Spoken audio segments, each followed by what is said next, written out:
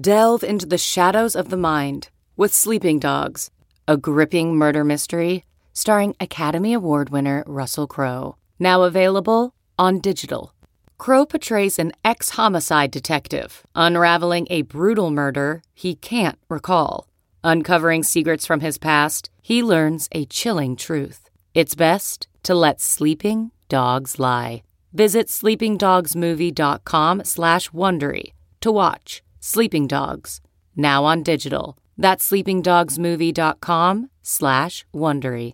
CarMax is putting peace of mind back in car shopping by putting you in the driver's seat to find a ride that's right for you. Because at CarMax, we believe you shouldn't just settle for a car. You should love your car. That's why every car we sell is CarMax certified quality, so you can be sure with upfront pricing that's the same for every customer. So don't settle. Find love at first drive and start shopping now at CarMax.com. CarMax, the way car buying should be. Hello, I'm Liz Loza, and welcome to the Yahoo Fantasy Football Forecast presented by Planters, satisfying your snack cravings for over 100 years. Do you know what satisfied me today? A little thing called Swimly. This is where it's like an Airbnb, but just for someone's pool. I do not have a pool. It is still warm-ish. No, it's like hot in Los Angeles. Like, it's not 95, but it's like 90. It's still hot. And I like to go swimming when it is hot, and I am not blessed with a pool, so I rented one via Swimly for 2 hours, and I was very satisfied with my experience. Matt, have you Swimlied? I've never heard of this ever, which isn't surprising. I mean, I think you also introduced me to some app called Jackrabbit or whatever, where people come and do your chores for you a couple of years ago too. So you're way more ahead on the whole app situation than I am. The only app that I'm regularly on is the Yahoo Sports and Yahoo Fantasy app, obviously. So that makes a lot of sense. But no, I mean, that actually sounds pretty cool. It's not nearly as hot where I live in LA as it is where you are. So I don't know that I necessarily need the pool, but sounds pretty sick though. I mean, that's not a bad situation. Yeah, it was great. We went for a little plunge, and they had snacks, and I didn't use their towels because a little OCD. No, thank you. But But yeah, so check it out. This is not a hashtag ad. It is actually something I discovered on my own. You know what else? The Raiders discovered that Henry Ruggs was exactly the right addition to what they wanted to pull off, particularly when facing the Kansas City Chiefs. We talked about this on the FFL halftime show. You know, the Raiders drafted Henry Ruggs to match, in many ways, Tyreek Hill and what the Chiefs could do, playing catch-up here. Well, it worked because they pulled off an upset over the defending champs on the road. Derek Carr passed for, wait for it, 347 yards plus 3 touchdowns, finding Darren Waller. Sure, got it. No big deal. Henry Ruggs, all right, that makes sense. And then the baby dropper himself, Nelson Aguilar. He didn't actually drop a baby, but, you know. Yeah. Hopefully the people know what that is a reference to. It's been a long day. It's going to be a lot like this. Oh, yeah, no doubt about that. It's been a weird one. Yeah, no, I mean, the Raiders, John Gruden was taking some victory laps after this game, saying the statisticians at Pro Football Focus they'll be so confused by the fact that they were, an effective deep passing game today, which I don't know that that's quite like the own that John Gruden thinks it is, because that's just like admitting that you're usually very good at pushing the ball down the field. But yeah, I mean, if you're for fantasy and you're looking at the Chiefs on their side of it, outside of Clyde Edwards-Helaire, you're like, this is pretty solid. Like, this is what you'd expect. But, that Chiefs defense, which was one of the best passing units, efficiency-wise, success rate-wise, DVOA-wise in the NFL coming into this game, they were a pretty big disappointment in this spot. Absolutely. They also have had the proclivity towards being leaky against the run, and that showed with Josh Jacobs carrying the ball 23 times for 77 rushing yards and 2 touchdowns. But also, forget the matchup a second. Part of the reason that I loved Josh Jacobs coming into the season was because I felt like Ruggs would, forget the passing downs conversation for a second, would stretch the field for Jacobs. And we saw a lot of that happening this week. I mean, I really appreciated that as well. But if you are going to talk about Clyde Edwards-Helaire, I mean, I'll take the victory lap, and I'll also get owned when I need to get owned, because I said during FFL that I thought CEH would go over 75.5 rushing specific yards after going, I think he managed 64 rushing yards in back-to-back contests. He did not do that, only 40 yards, but then he gained another 40 yards via the air on 3 catches. So what do you think the problem is here? You mentioned quite right that Patrick Mahomes is running in the touchdowns himself more. Do you think this is going to be a consistent issue? Are we only going to see CEH having scored, in week 1? Or is it not going to be as regularly as we were anticipating? That has been an issue so far. And I think that Mahomes rushing in touchdowns is great news for the Chiefs. I was harking back to a conversation I had with Graham Barfield during that first year that he was starting. We were watching the game against the Colts in the playoffs together. I'm sure I've told the story on the pod before, but whatever, I'm going to tell it again.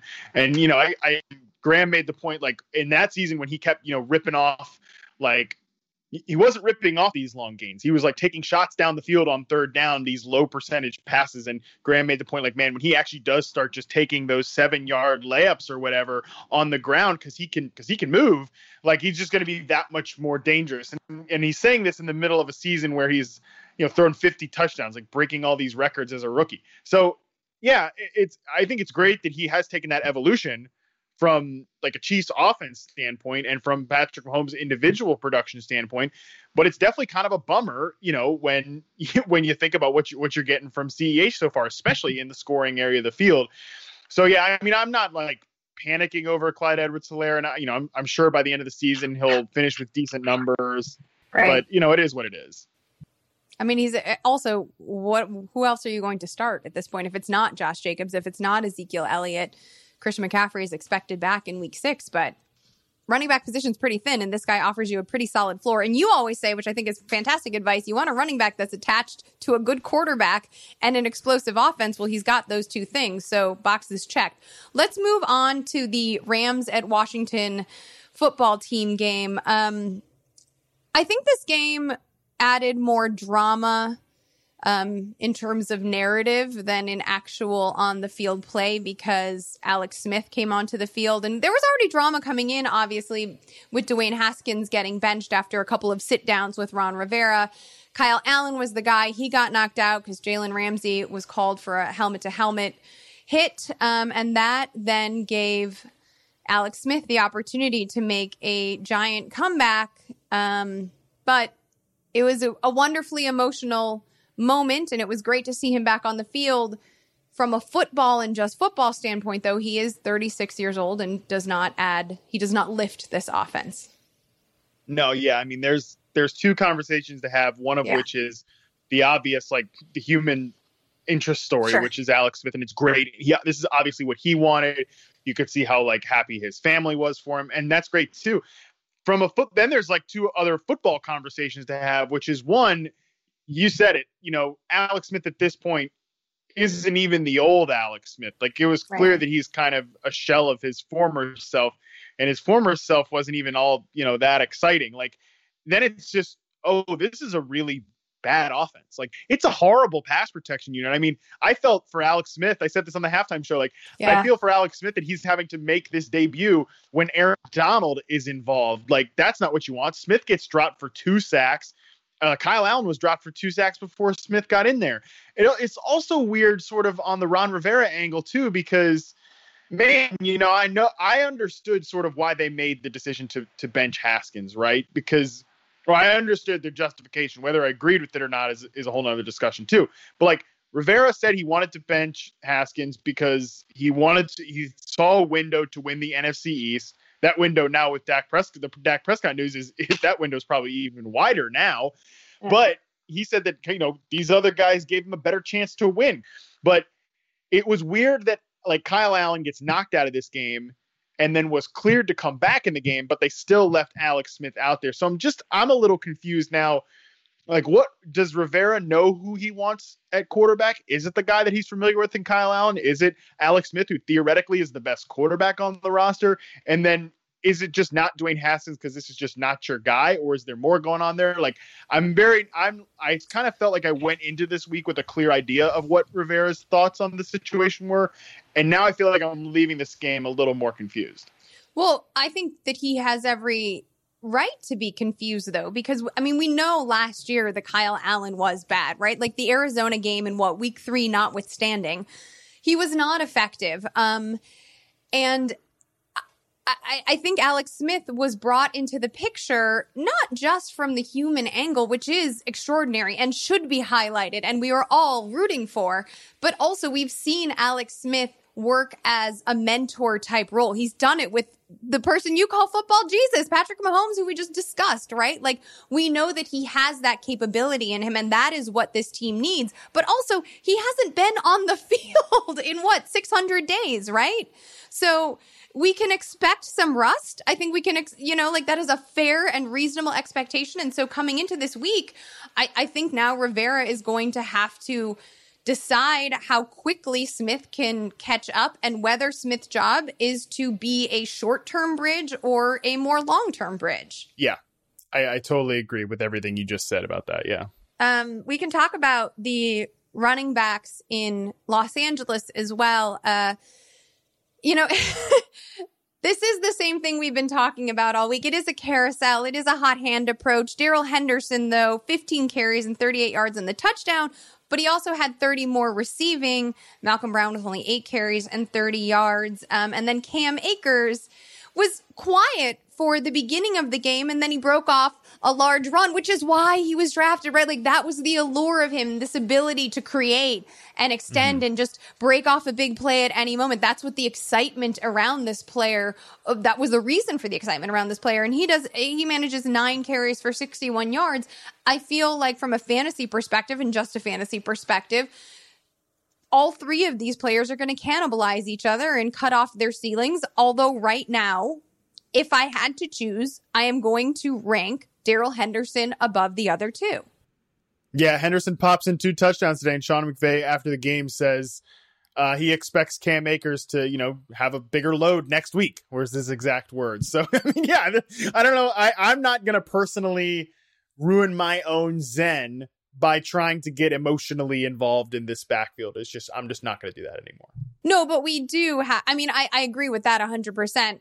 But I would say probably don't get emotionally involved or invested in lots of fantasy stuff. But regardless, I do think that, it is our job on a week-to-week basis, both as enthusiasts and professionals, to figure out which one of these guys we're prioritizing. And I feel like right now we still have to prioritize Henderson until something changes. Yep, I agree. And it's just, go into it with what I'm saying by that is like, yeah, of course, like obviously we got to still try to figure this out, but go into it with a clear mind of like, hey, Henderson is coming off a big game. And if the carpet is completely yanked out from under you next week, you got to be completely prepared for that. Yeah. Like, because we've seen this story before, like a week ago. This is the same thing that happened a week ago. Right. So yeah, if it happens, it's coming. Let's go to Carolina at Atlanta. Teddy Bridgewater, 313 yards, 2 touchdowns. He was a fantasy damage pick for me, mostly because of the matchup. And I think he has been exceeding expectations. And we talked about the expectations for both of these teams and how they have probably affected the production for each squad during our FFL halftime report. What are your thoughts on, and I'm asking here because if we are going to talk about emotionally divorcing ourselves from some situations, there is some connective emotional tissue for you and this Panther squad. So has Teddy, I don't want to say rekindled, but warmed you at all? I don't know if you can see here, Liz, but I got the Panthers clock on the wall right behind me. Oh, I can't see it, but I see a vague outline. So okay. Number one, obviously, let's just put it this way: I'm feeling towards the Panthers. I'm not feeling disgust to the point that I can't look at that thing on the wall, but I'm only feeling good enough to put it there because I need some decoration behind me, right? Because I don't want people just staring at a blank ass wall back here. So I think though this Panthers team, the 2020 Panthers team, is kind of fun. Like an interesting collection of talents on offense. I mean, Mike Davis has been awesome. 350 yards from scrimmage over the last 3 weeks. In that same span, Teddy Bridgewater has been extremely efficient. 6 total touchdowns, over 800 yards passing, just 1 turnover. They're getting Curtis Samuel involved on like third down plays. They're obviously getting Robbie Anderson his looks. DJ Moore bounces back today, only 5 targets, but still does find the end zone on a big catch and run. I like the way they're calling plays on offense. I think you could pick some nits about where they're deploying all of these receivers. And their defense too, by the way. Like this is one thing that I think is really fun. Against the pass, yes, they're much better than anticipated. They're getting crushed on the ground. I mean, Todd Gurley, 14 carries, 121 yards today and a touchdown.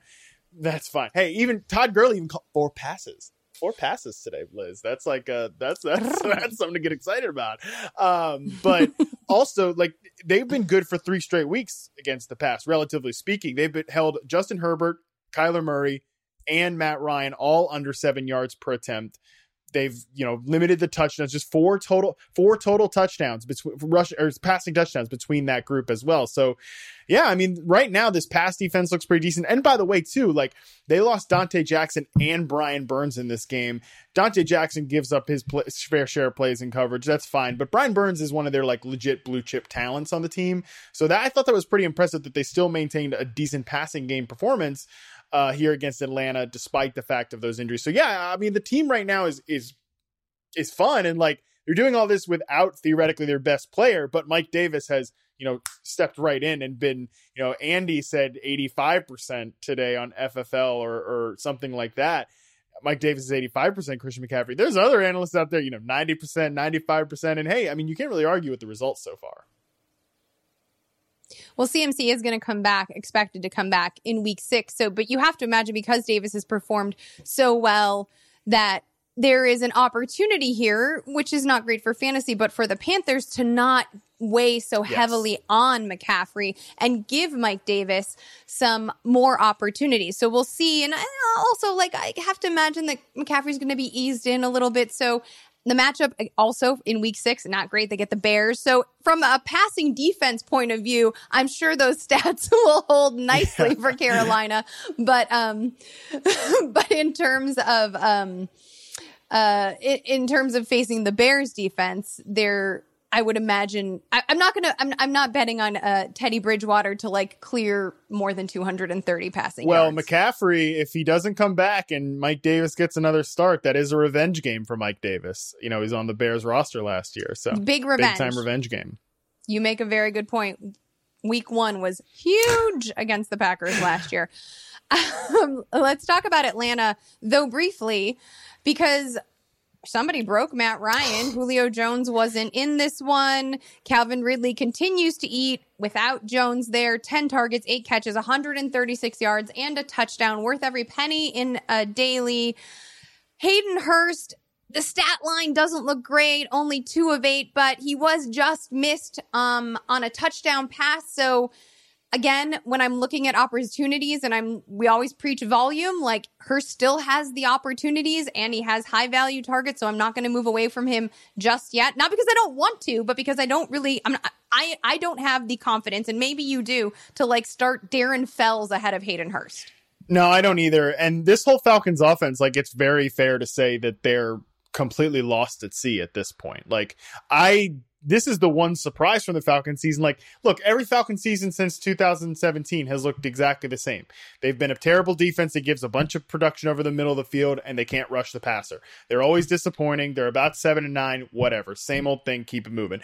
But one thing that usually we can count on is that the passing game doesn't circle the drain with the rest of the team. But the last weeks, Matt Ryan has gone under 290 yards every single game. He's thrown just 1 touchdown to 2 interceptions. Just 1 touchdown in 3 games. Yikes. And I mean, look, here's the one. There's a silver lining to this. And, we're the Silver Lining podcast. That's what we're here on the forecast. We're here to be the 2 silver lining folks, for sure. If there's the silver lining, it's that Julio Jones at some point could be back. That could be a difference maker. Dan Quinn, Jeff Schultz from The Athletic reports that Dan Quinn all but finalized, and an announcement could come Monday or Tuesday. I'm not saying that that's just going to fix everything, but we do sometimes see teams get, they breathe that sigh of relief. I think we saw it with Houston a little bit today. They got back on track with Bill O'Brien being out the door. I don't think Dan Quinn is nearly the lightning rod that Bill O'Brien is, but still, just a change could be a jolt for this group. So with the fact that there's a couple variables that, could be shifting for Atlanta's offense, Jones's return, Quinn being ousted, there's at least something to leave the imagination open that they could start to get back on track. But man, just not great results so far. And I think you kind of have to do at least adjust the expectations until we see something different. I appreciate that you mentioned the Athletics report about Dan Quinn, and it's a perfect segue to the Arizona at New York Jets matchup, because if you're talking about fired coaches, well, Cliff Kingsbury certainly changed the Cardinals offense around. And I don't know how Adam Gase still has a job. I mean, at this point, I'm starting to think that maybe the Jets just don't want to get rid of Adam Gase because they don't want to hand the reins. They really love tacos? Well, yeah, but maybe they just really don't want to hand the reins over to Greg Williams. And I mean, they could, I get that, right? Like, I don't blame him. I don't want Greg. I don't want Greg Williams, to be anywhere near a head coaching gig at this point. But maybe they just don't see anyone else on the staff that they think could do the head coaching thing. So I don't know. Perhaps that is the justification, because it's hard to find anything else. I mean, the Jets are out there punting on 4th and 1, to start the game a bunch of times. They finally do go for a 4th and 1, and they only get it there because they called a fullback dive with a tight end on 3rd and 1, and then they don't get that 4th and 1. It's just a complete show for the Jets offense right now, but we're used to that, right? I mean, the one silver lining for them is that Jamison Crowder's back and he's good, but that's it. Herndon is a mess. Oh, girl. Can we let's oh my God. So Herndon, I really did. I was leaning optimistically because I oftentimes we see when there's a change in quarterback, even if the quarterback is not of better talent than the one he is replacing, there is a lift, whether it's because defenses haven't prepared for that quarterback or there's just a change energetically. And I thought, okay, well, what does Joe Flacco bring? He obviously doesn't bring a high amount of athleticism, so that Crowder's going to get looked to, but he has traditionally, over his time as a starter in Baltimore, leaned heavily on the tight end position. And if there was, even though in 2018 we saw the rapport and the chemistry between Darnold and Herndon take off down, the last month of the season or so, I thought, okay, maybe this is an opportunity. Maybe Flacco won't ignore him, to quote Andy, as much as Darnold did. No, 2018 is never coming back.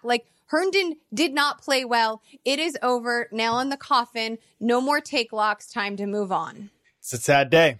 It's a sad day for the Yahoo Fantasy forecast for the Liz Harmon dynamic that Chris Herndon is no longer an entity within the show. That's one for the history books, Liz. It's one for the history books. Yeah, well, we're moving on. If you want to move on, we can move on. We should talk about Le'Veon Bell unless you want to move on. We could talk about no. I don't. Frank Gore if you want. Forget it. Right? We don't. Do we need to do this? No. Let's talk about Arizona's backfield, though, because Kenyon Drake, Tank said a broken clock is right twice. Well, he just got right for the second time this season, scoring his second touchdown of the season. Meanwhile, so does Chase Edmonds. We've discussed ad nauseum, it feels like, Edmonds' elevated role in the passing game. And also I made, on the podcast with Andy, the comparison to, not in terms of talent or efficacy, but in terms of roles, Chubb to Drake versus Kareem Hunt to Chase Edmonds, except, their stat lines aren't the same, their talents are the same, their skill sets aren't the same. But the fact that Chase Edmonds is the preferred running back in the red areas of the field and the preferred running back when it comes to passing downs. And you've said many times since the start of this season, that the Arizona Cardinals passing game has not been as advertised. Yeah, that's actually a great comparison for the Arizona backfield, to the Cleveland group, in the exact way that you said it, not in talent, yada yada, but man, Kenyon Drake at this point is sort of stuck in those mostly between the 20 touches. I mean, he got in the end zone today, like saw a scoring area touch. That's great, but that's not been the norm. And the passing game is the huge problem for Drake. So yeah, I mean, if you had to play him today, great. I think you got away with one, but I still feel like at some point this backfield is going to become more of a split. But I could be wrong. I mean, because look, like Drake hasn't been good so far this year, but they continue to give him a ton of work on the ground. So I could be wrong about that. But the touch load there and the passing game part is still a huge concern for Drake. Let's talk about Philadelphia at Pittsburgh. Pittsburgh went ahead and completely blew apart all fantasy expectations. With the good, sometimes comes some bad. The bad is that Diontae Johnson hurt his back, having trouble staying healthy.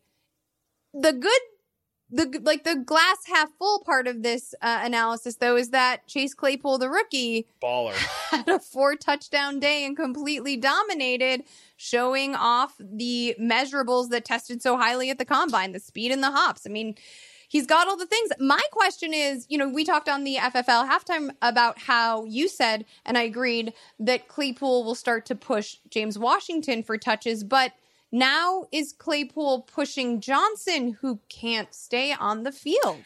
I don't know. I mean, I think at this point, like, Claypool's going to be a tough genie to put back in the bottle, basically. Like, you don't just go out there and have a 4-touchdown day and then it's just like, yeah, that was cool, but see you in a couple weeks.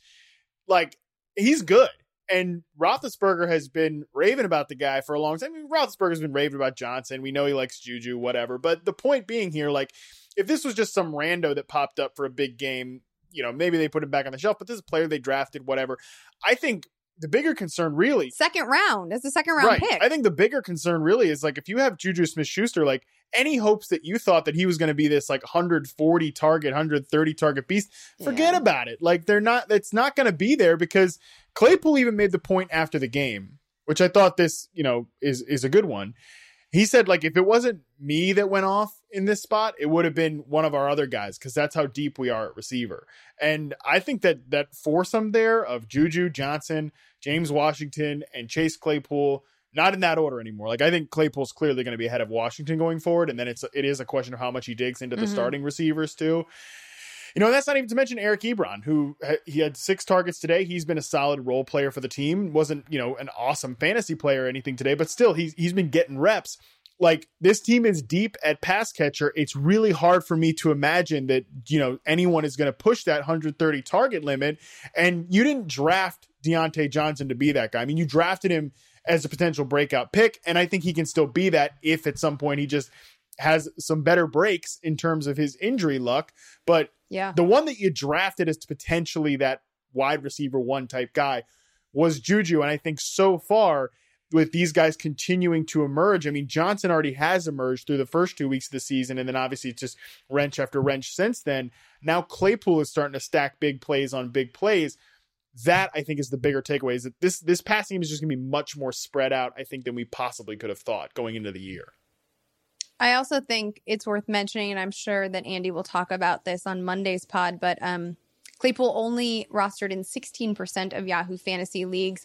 Miles Sanders, on the other hand, he managed to find 80 yards and 2 touchdowns in a really tough matchup. I think anyone, we talked earlier about CEH. If you have Miles Sanders and you look at the running back situation, you're going to start him. Like, I don't know what other options. If you're asking start-sit questions about whether or not you should flex Miles Sanders, then you should not complain, especially in this year when most of us are like, we don't even know if the, starters we have in. Michael Thomas, people who rostered Michael Thomas might have something to say about that. Anyway, so we talk about Miles Sanders. You're starting him. He has volume. He has talent. He has maybe not the electric offense that you might want, but he checks enough of the boxes. But if you're talking about electric offenses, I didn't see the Panthers clock, but I do see on your whiteboard a little something about Travis Fulgham, who managed 152 yards and a touchdown on 13 targets. Yeah, you like how I got the magnets there now too, so that people don't have to read my ratty handwriting if they happen to see the video portion of this. I'm just doing a lot for the people back here. I think Fulgham is not quite to the same electricity as Claypool. But I mean, I think he's another guy that's going to be a tough genie to put back in the bottle too, because he scored in back-to-back weeks. Obviously, he has the massive stat line in this game. And the Eagles, like, how much have they gotten? How many good breaks have they gotten at wide receiver at this point? You know, JJ Arcega-Whiteside got a target today, and like that was, woo, we got a target. Like this guy's on the field and someone threw him a ball. Like that's what we're dealing with in the Eagles wide receiver core right now. I think, you know, it might still be some time until we see Jalen Reagor. Deshaun Jackson misses another week. Like Zach Ertz, by the way, you want to talk about dust. Like people talk about AJ Green. You know, I mean, my God, like Zach Ertz, 1 catch for 6 yards on 6 targets today. And that's following a multitude of disappointments so far this year. I mean, Travis Fulgham has more yards today than Zach Ertz does on the entire season. So, yeah, I think at this point, like, they're going to keep playing this guy Fulgham because he's playing well, and it's not something you can say about the rest of the Philly pass catchers. No, and Ertz is not going to make the money that he is requesting / demanding when putting up those kind of numbers, especially when Dallas Goedert isn't on the field. So I like that play. I like that analysis quite a bit, and I would ask people to keep an eye then on Fulgham. Let's move on to the next matchup. It was Cincinnati at Baltimore, one that Joe Burrow, after securing his first win as an NFL pro, would probably like to forget. He did not find the end zone, only threw for 183 yards. It did not lead to anything noteworthy for anybody, frankly. I mean, Tyler Boyd had 42 yards. Joe Mixon had 35. We expected this to be a down week because of the matchup, but I don't think anyone, I know I didn't expect Joe Burrow to completely be he look like the thing that's so cool about Burrow is because he's so cool, right? He doesn't look flustered. It's the antithesis of Andy Dalton, and in this one you could tell like he was getting hit from behind and he was just like, I'm done. I want to go home.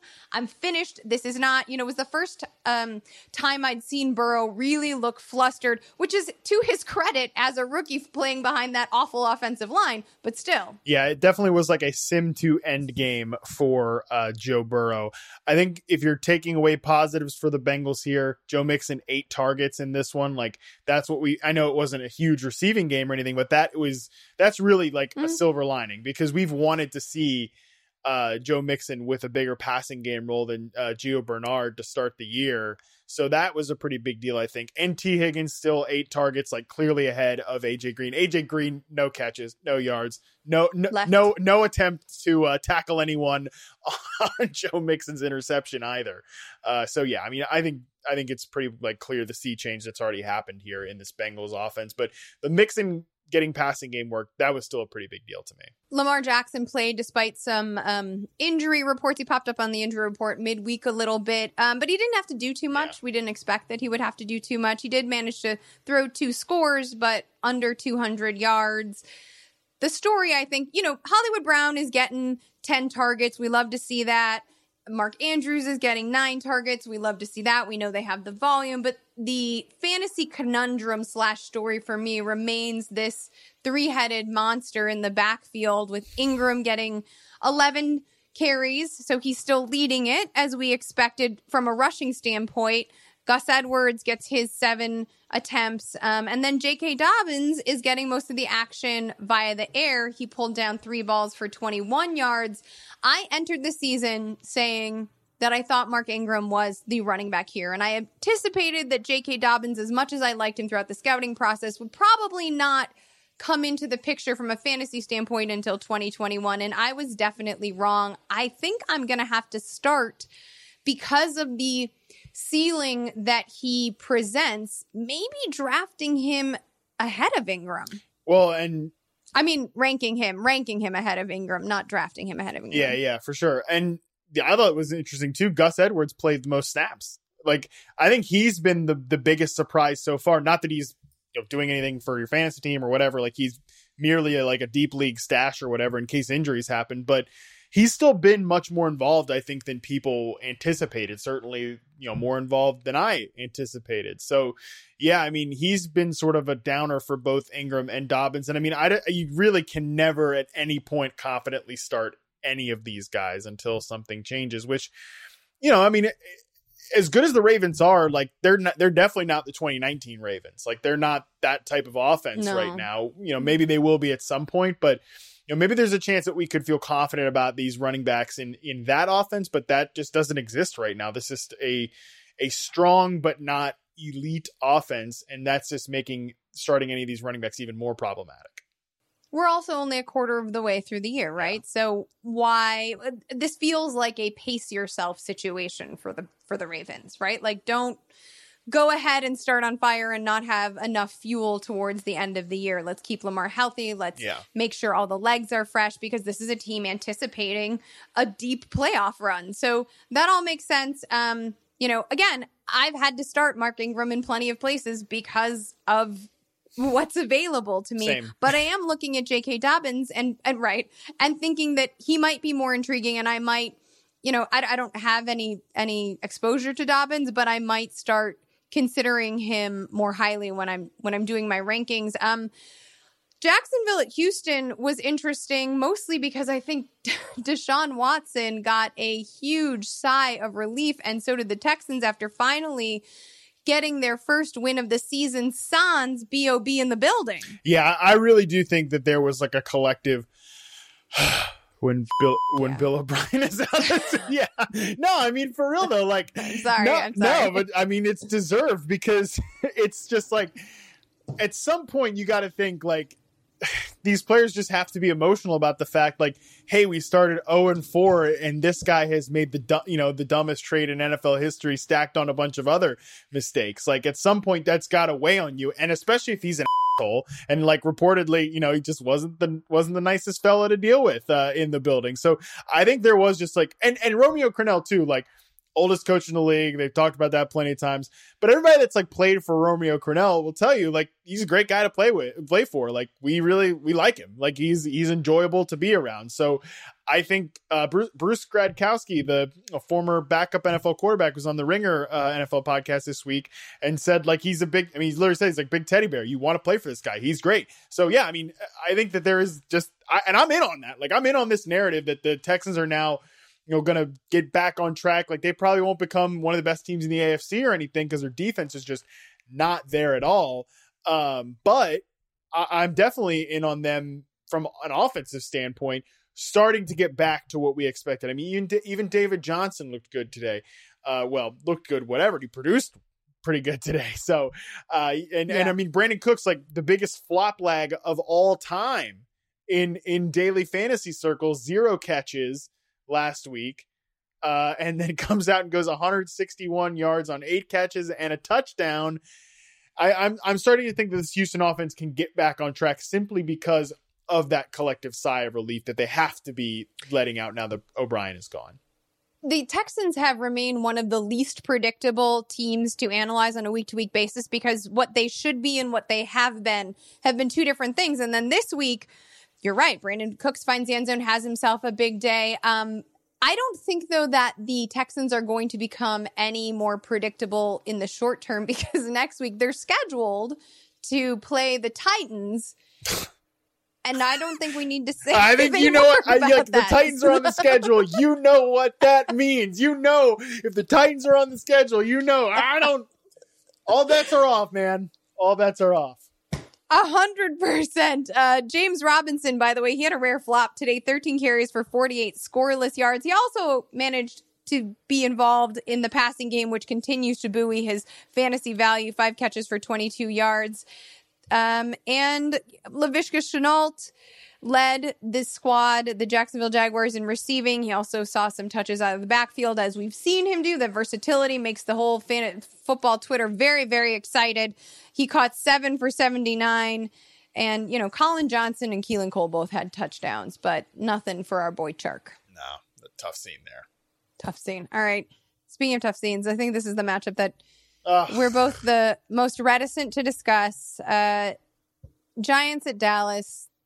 The big news is obviously that Dak Prescott, I'm like getting a little bit emotional about this, and I have like no ties to Dallas, but that Dak Prescott suffered a very gruesome ankle injury running in a touchdown and playing on the franchise tag, we need to mention, and he it's his season is over. Yeah. He's getting ankle surgery.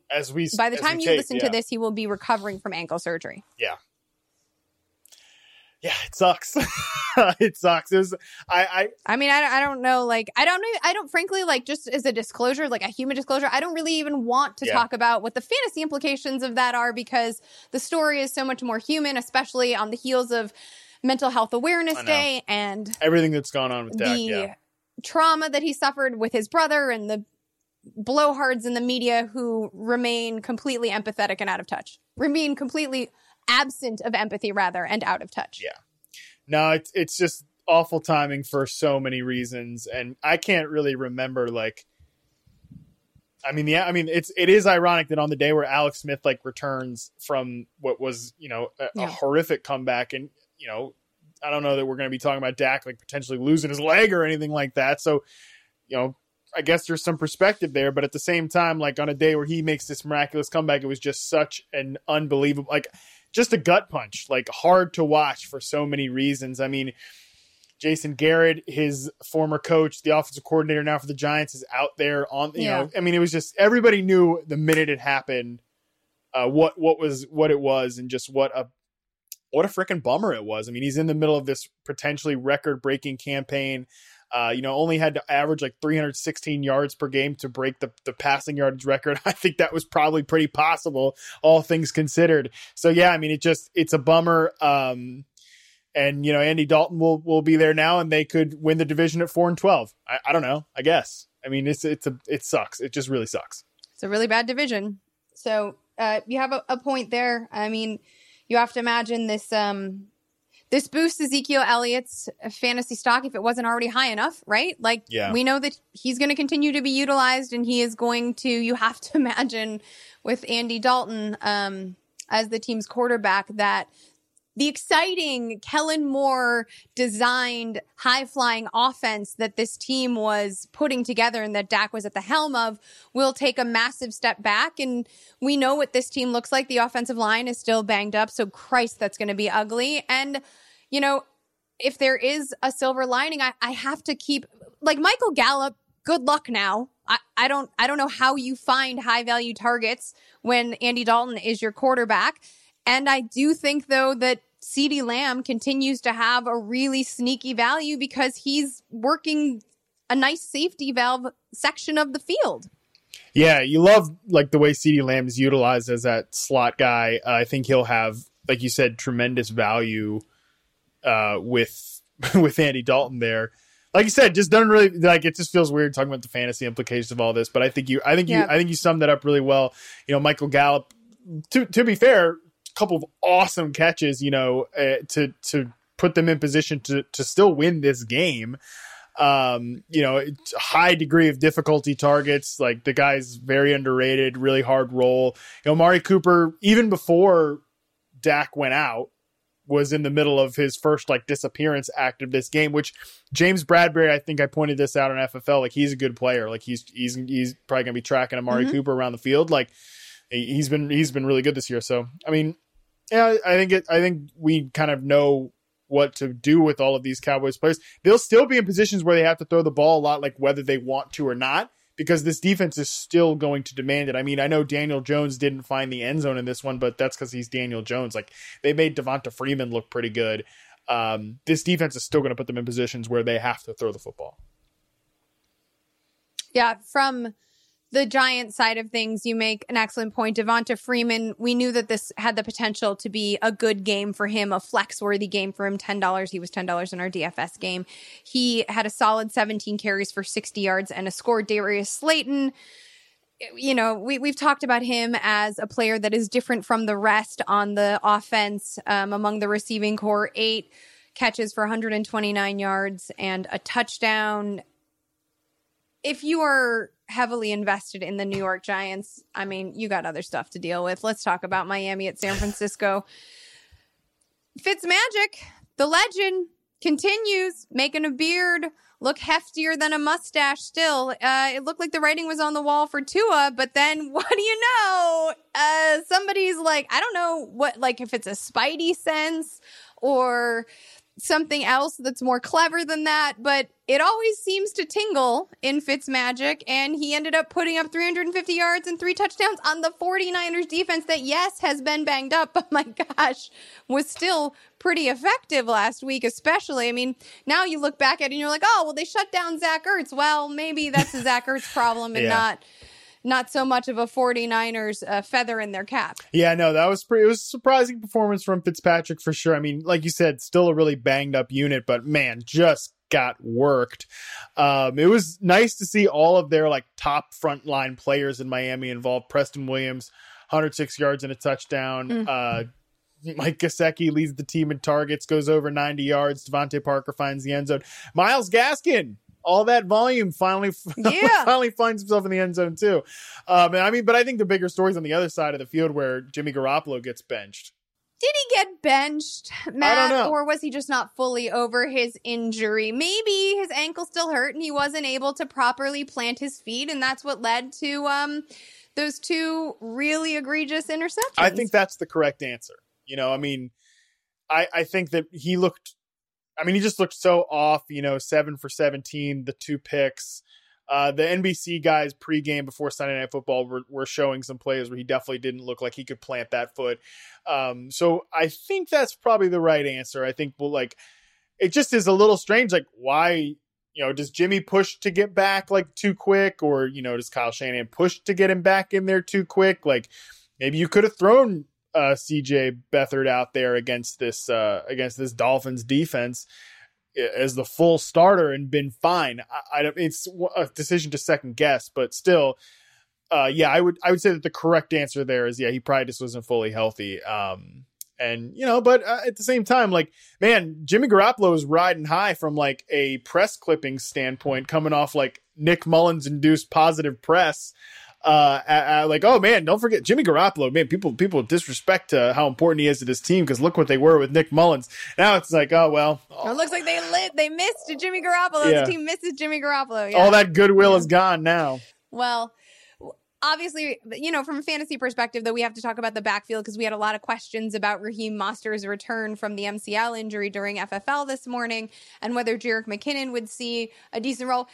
He did not. Jeff Wilson, nope. So Mostert's the guy. He is back. McKinnon, 1 rushing attempt. And he had like 4 targets, I think, and he caught 2 of them for 5 yards. So sick. The backfield belongs to Mostert, and George Kittle, you're going to continue to play. Yep. And I think this whole San Francisco 49ers offense was just off and blindsided and didn't know how. They had to do the hurt quarterback and they didn't know how to move forward, especially with Magic doing his Tua can wait dance. Indianapolis at Cleveland. So heading into this week, this was one of the games that I was like, I don't care. Like how many, they're going to be like 20 points scored total in this matchup. I did not. I mean, this to me, and by the way, it was not terribly exciting from an offensive standpoint, at least in so much as like Phillip Rivers still can't find the damn end zone. Like, you're going to pass for under 250 yards and not find a single receiver. That's problematic. I understand that like the narrative is like, well, they really want to focus on the run. Cool. Jonathan Taylor, 12 rushes, 57 yards and a touchdown. That's fine. But this was not like a full steam ahead, awesome effort. I do think that the Cleveland Browns are starting to find themselves and feel themselves, and Baker Mayfield finally passed for more than 200 yards. Yeah, I thought this game was compelling because like these are 2 teams that we definitely did not expect to be here. Like with this quality of record. I mean, I think the Browns are like, coming off this week, I feel like the Browns are much like more legit than I ever thought they'd be this year. I mean, I thought they'd be a decent bounce back team, but like they look good on both sides of the ball, especially in this one. Like a shout out to one of my Twitter followers who, after I said like, you don't see much worse than that pick 6 that Phillip Rivers threw in this game.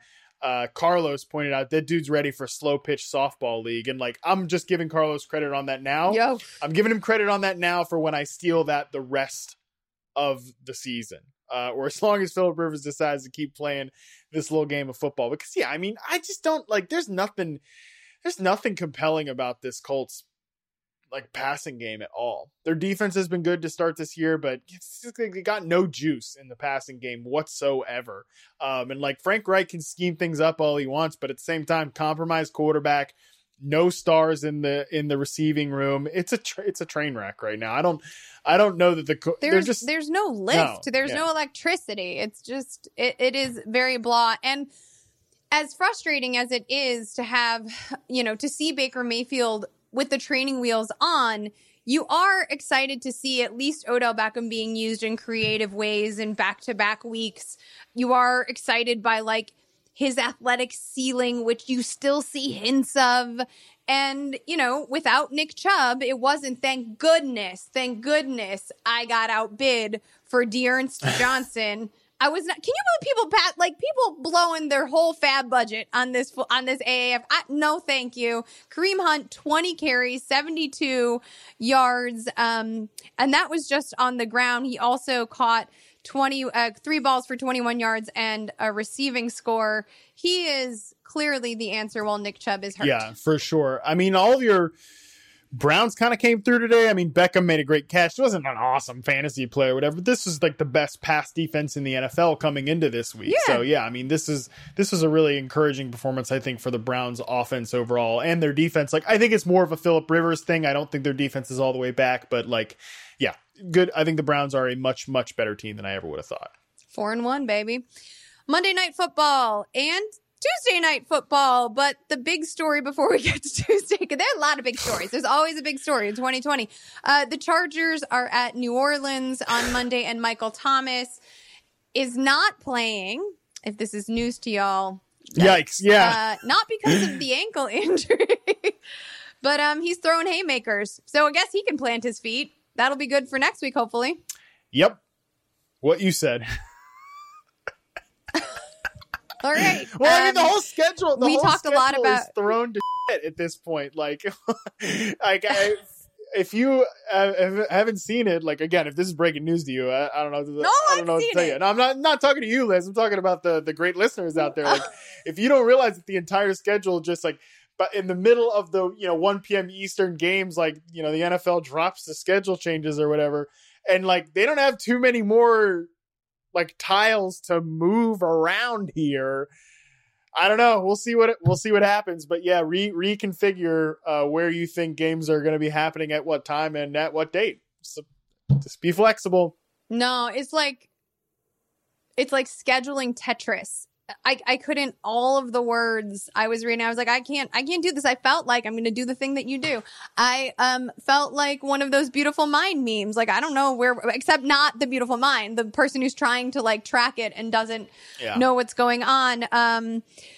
But here, so I will say, I was like, I did have a moment, and maybe like this is like a peek behind the curtain. I did have a moment that I was like, how am I going to do this? Like I read the thing like 3 times, and I was like closing my eyes and trying to like play the Tetris game where I was like, well, if they're over here, then they're over there. Okay.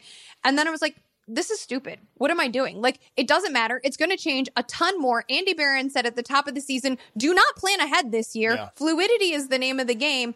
Don't stress yourself out. Never before has fantasy been a more head-to-head situation than it is right now. Buffalo at Tennessee theoretically moved to Tuesdays if testing comes back clear. So my advice to y'all is don't waste the energy. We have protect your damn energy. We have discovered what a precious resource that is in 2020. So don't waste it trying to figure out if and when and who and where until if and when and who and where is announced for that week, the morning of. Well said. Protect your damn energy. All right, Matt. You file an article every single Sunday night. You got a lot of thought. This week gave you some stuff to not care about and some stuff to deeply care about. What, if you don't mind sharing with our listeners, are you planning on leading with? Something coming out of the Sunday night game, which so far 10-6 the Vikings over the Seattle Seahawks is about to go into the second half here. That's not what we expected. So probably something from that game is usually the lead. That is the way I'm usually encouraged to write the piece. But yeah, definitely talked a lot about the Panthers and the Falcons game because I think we're kind of at a shifting for both teams going forward. Well, keep an eye out for that. Keep an eye out for the podcast, which is our Waiver Wire podcast tomorrow. And speaking of podcasts, we got lots of them at Yahoo Sports. Check out the Yahoo Sports NFL podcast with Charles Robinson and Therese Paylor, and the Yahoo Sports College podcast with Dan Wetzel, Pete Thamel, and Pat Forty. You can follow us on Twitter at Yahoo Fantasy. I'm at LizLoza_FF, and that's at Matt Harmon _BYB. One more thanks to Planters. Andy and Scott will be back tomorrow morning to talk pickups. Until then, we're out.